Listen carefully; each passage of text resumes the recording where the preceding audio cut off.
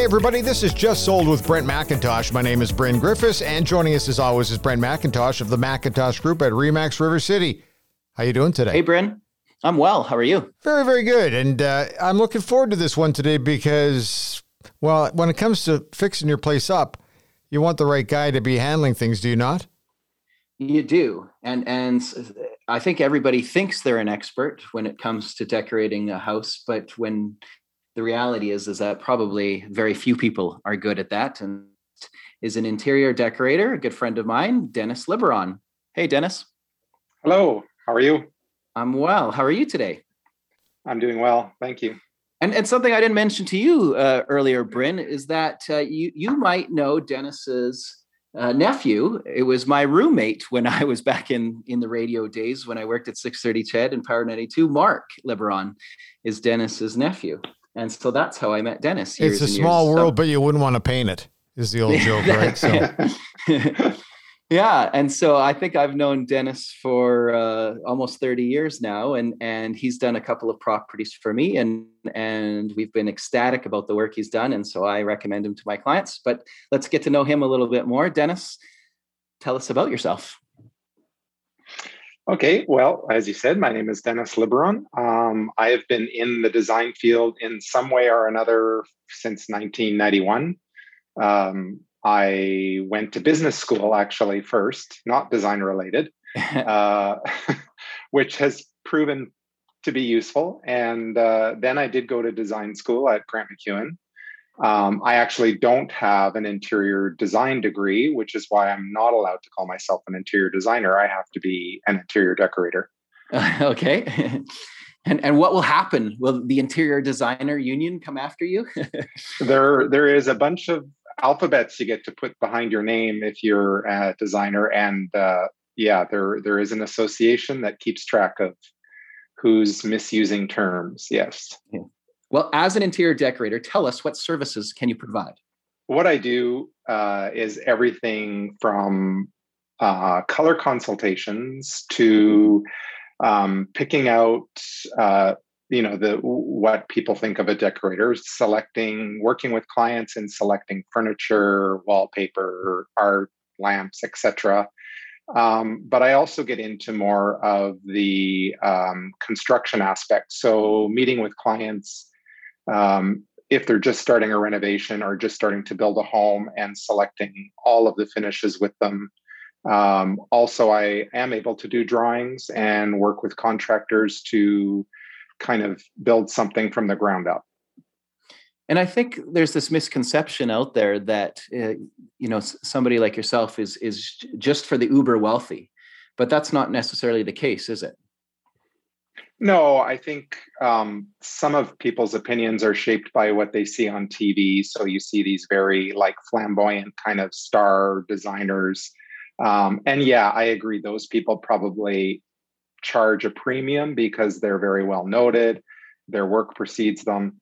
But the reality is there's lots and lots of, good decorators and designers that work for a fair wage, because what I tell clients is we can access products and prices that they can't access on their own. So we really do become kind of a value added service because we can pass a part or all of that savings on to you.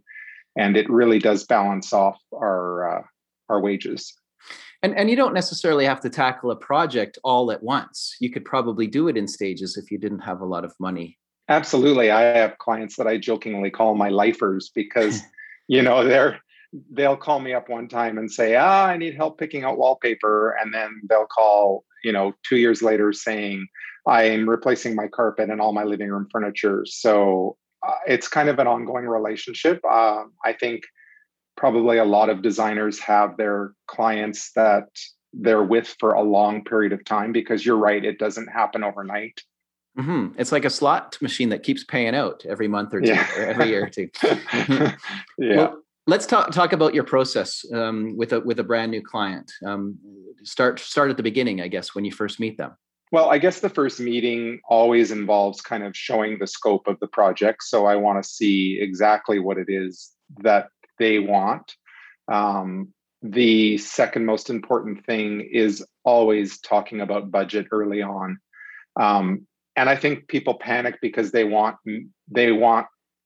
me to know an exact dollar figure. And of course, that's not possible. But what I'm after is more of a range. Like if you've set aside $15,000 for a kitchen versus $50,000, then that tells me where to look for products. So a low budget doesn't mean that we can't work together.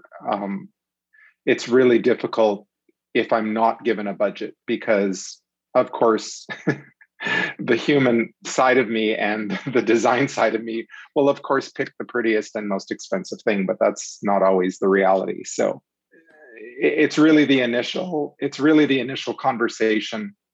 And I always tell people from that, you can get a really good feel for what each other's about and hopefully like move forward in the process. And then what's next after that initial consultation?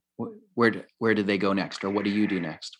Well, what's next, depending again on the amount of work. I mean, I'm not going to do huge storyboards and samples and make everything like presentation worthy, like you see on TV. I think a lot of it is, yeah, it's not like that because people don't want to pay for that. So it takes time to do something like that. And if that's honestly what people want, then I make it clear that, it's going to cost money. I can't provide all of that as a free service, only for you to look at it and say, nope, I don't like it.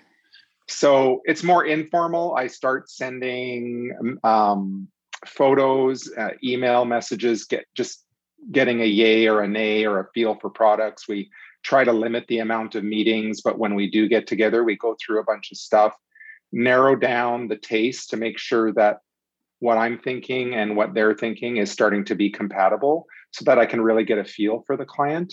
And then from there, it becomes much more intimate in the sense of we'll go to stores together, we'll look at exact products together, and I start forming, a list with pricing for them to accept. And you said something there that's maybe my favorite part about what you do, that you're not designing this house for you and for your tastes. You're picking stuff that they're going to like, colors that you think would be best for their lives.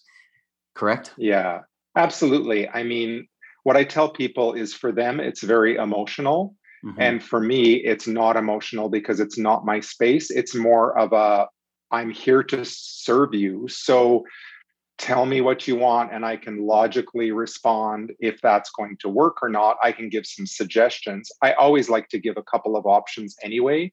But a designer's function in many cases is not to overwhelm you with options. Right. So I weed through all the stuff that won't work and I hopefully give you 2 or 3 choices that will work. Have you ever had a situation where, at the end of it, that your client absolutely adored the final project, but that you didn't care for it at all? Yeah, I mean, I think, again, it's something that I just say, okay, well, it's not one for the portfolio, but it made the client very happy. Like anybody else, I have aversion to some colors and the client may love those colors. So it's my job to work with them and maybe educate them on the color. Like I find a very common thing is people who love color really love color. So they want the shocking primary form of that color. And so I'm always trying to educate them and okay, to live with that color though, you have to gray it out a bit, just dull it down a bit. Can still be color, but it can't be like a baby's room every day in your house. Right. Well, this podcast, I try to give some tips for the do-it-yourselfers, of course. So let's talk about somebody, maybe give them a tip that they've just moved into their new space and they love the floor plan, but maybe don't like the colors, or where's the best place for them to start if they were to do it themselves? I think you logically, as soon as you've made the decision to buy the place, you want to take a lot of photos. Because what you remember is often different than what the reality is. And you may not be able to gain access multiple times to this place. Yeah. So you take photos and measurements, and then you really have to sit down and think, okay, what would it logically be that I should replace in order to not disrupt my life after I've moved in? So, a perfect example is ripping up carpets. Many many people, like, you would do that before you even move in and put new flooring down, because it's pretty crappy to try to do it with a house full of furniture and boxes. Right. Painting, same thing. I mean, painters love it when the place is empty because they can be a little messier, and it costs less time and money to paint an empty place than a full place. So I think you kind of work your way thinking about those projects. And there are some things that can absolutely wait. I mean, you might hate the light fixture, but is it really the thing that you have to change right away when all it takes is a ladder and you can change it after? So I think you just work the order through in what you want to change when. Now, I've been listening through all of this, and the one thing that I started to wonder is, how do you referee situations where there's got to be some competitive nature between a couple or roommates on how they want to decorate, and you're kind of stuck in the middle. How do you handle that? Well, I've learned over the years, the number one thing to do is let the guy have as big of a TV as he wants, and he'll approve everything else. Everything else is okay. It's when someone denies that guy his TV, it's a bad news story, because no matter how pretty I make the place look, if that TV isn't hanging on that wall, it's not going to happen. But in all seriousness, I mean, there are instances where you are playing referee, and you kind of educate both parties as to, okay, what is it that you like about this, and what is it that you don't like about this? So there's always ways to meet in the middle that they probably haven't thought about. Oh, that's good. Like, very politically correct too. Is there some common mistakes that you see from probably some people that aren't as experienced as you? Yeah, I would say the number one most common mistake is people go out and buy furniture sets, as in they go and buy the matching sofa, love seat, chairs. Guilty. That's I do that. It doesn't work, because what happens is the space usually can't accommodate all of those pieces, as well as you get a look that is not going to be the look you want. It doesn't have personality. It has, I bought it at a store written all over it. So guilty. Well, that's okay. I didn't know that, but I'm still bringing it up. That's awesome. I think buying things in individual pieces and not buying it all in one day is the other common mistake. People have this mission that they have to buy every last picture, plant, lamp, table, sofa, like, get it over with. But you know what? You're going to be living with that stuff. So don't just get it over with. Like, buy stuff you love. Yeah. It might mean your coffee table is a cardboard box for a little while, but hey, that's okay. One of the big issues for us is I love color. My better half does not. So we've had that, like, I'm not afraid of having a bold color in the house. She is more of a traditional oatmeal type person. So how do you get through that? Because I don't think color is a crime, but I've been accused of being a criminal sometimes, if you know what I mean. Yeah, the color thing really is tough, because, of course, as a rule, if someone wants a lot of color, they say paint is cheap. You know what? Paint is cheap. So if you change your mind on the color, you can just get rid of it. Yeah. As opposed to a carpet or a sofa is not an inexpensive thing. And if you thought your, bright orange sofa would be really cool, it might not be in 6 months to a year. So in that case, I say just limit it to pillows and accessories and cheaper items for that hit of color. Even with paint, you can compromise. There's really great companies now that make wall murals, kind of peel and stick wall murals that will have a really big punch of color on a wall. They often have some scenes or some abstract geometric shapes. They're really cool, and they're not as big of a commitment. Oh, that's great. I'm sure you're up to date with, most of the latest trends. Is there something that's hot now in 2021 that you're seeing over and over again? I think what's happening is that white kitchen cabinets have reached their peak. Oh.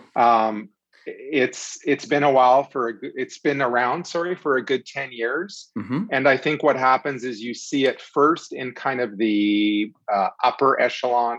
The expensive homes will do it first. But now what you're seeing is a trickle down.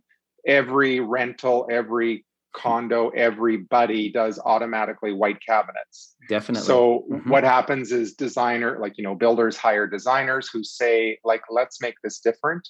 So what's coming in really big is painted cabinets, and painted a variety of colors. Speaking of liking color, there has been some, like, a lot of color, like blue, for example, like a denim blue on kitchen cabinets.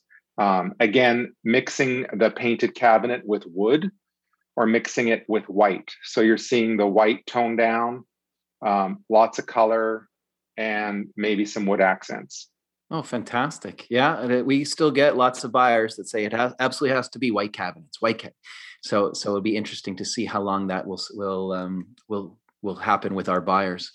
Next, we'll get a little controversial here in the decorator world, and it's something that people bring up and talk to me all the time about, and something I have no clue what it is. But what is feng shui? Okay, in its simplest form, I think feng shui, like a definition that would be simple, would be the placement of objects and architecture to achieve qi. And what qi is harmony. So you want the placement of things. Now that can be everything from your window to your door to your toilet to your sofa, to be placed in a way that feels correct and that achieves qi. It's very different. There are specialists who deal with the Asian market who take it much more seriously than the Western world, which has kind of, it dumbed it down. They've made it into some hard and fast rules that sometimes seem a little ridiculous. It's hard to change the way your toilet faces, for example, once you've bought the house. Yes. An example would be a hard and fast rule is no open tread staircases. Oh. They're bad, period. Yeah.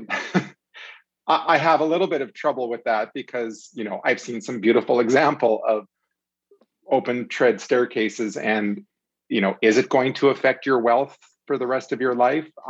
I don't know. That's what the theory is, but you have to decide on how seriously you're going to take it. And so it sounds like that doesn't make or break every decision you make when you're working with a client. No, I think for me, what has happened is it becomes very intuitive. Like, I think not only designers, but people will walk into a place, and you've probably seen a lot of this, Brent, is they'll say, it just didn't feel right. Of course. You can't put your finger on it, but I get that too. And I even get that once I'm walking into a furnished, like someone's home. I'll say, you know what, this isn't jiving. Like, this furniture needs to move here. This needs to be there. Have you considered not making this dining room your dining room? Yes. Like, it's a bit intuitive. Yeah. And I think that's kind of the true nature of feng shui. It's not about hard and fast rules. It's about that balance. Yes. And now you did give me an example of a feng shui project that I guess went horribly wrong. Is that the best way to describe it? I had a client who invited me to help her decorate, but she told me ahead of time there was going to be a feng shui master there. Okay. And ultimately, this person's decision would override mine. So she was hoping that the two, she could have all of the feng shui elements, but still have it designed aesthetically. And it was going okay. The woman was interested in some major renovation. So it was the time to do things like maybe move the bathroom, maybe, change the staircase, whatnot. But what ended up happening is a very serious discussion about, for some reason, the placement of the kitchen in her home should not have a heat source. I was stunned. Yes, my expression was exactly yours. I mean, it's tough, pretty hard. Yes, tough to cook. She actually decided that the heat source should be on a certain wall. I can't remember which direction it had to face, which meant that the wall oven was going to actually have to be in the dining room. And I couldn't hold it in any longer. Like, I just kind of laughed and said, this is kind of crazy. You're going to have a wall oven sitting in your dining room and your kitchen won't have any heat source. And like, it turned out that I was the one who got fired, or I was the one who got overruled. And so I don't know the end result. I never did see the end result, but I think it probably is going to be a hard resell. I imagine, yes, a kitchen without an oven and a dining room with one is not something that most buyers are looking for these days.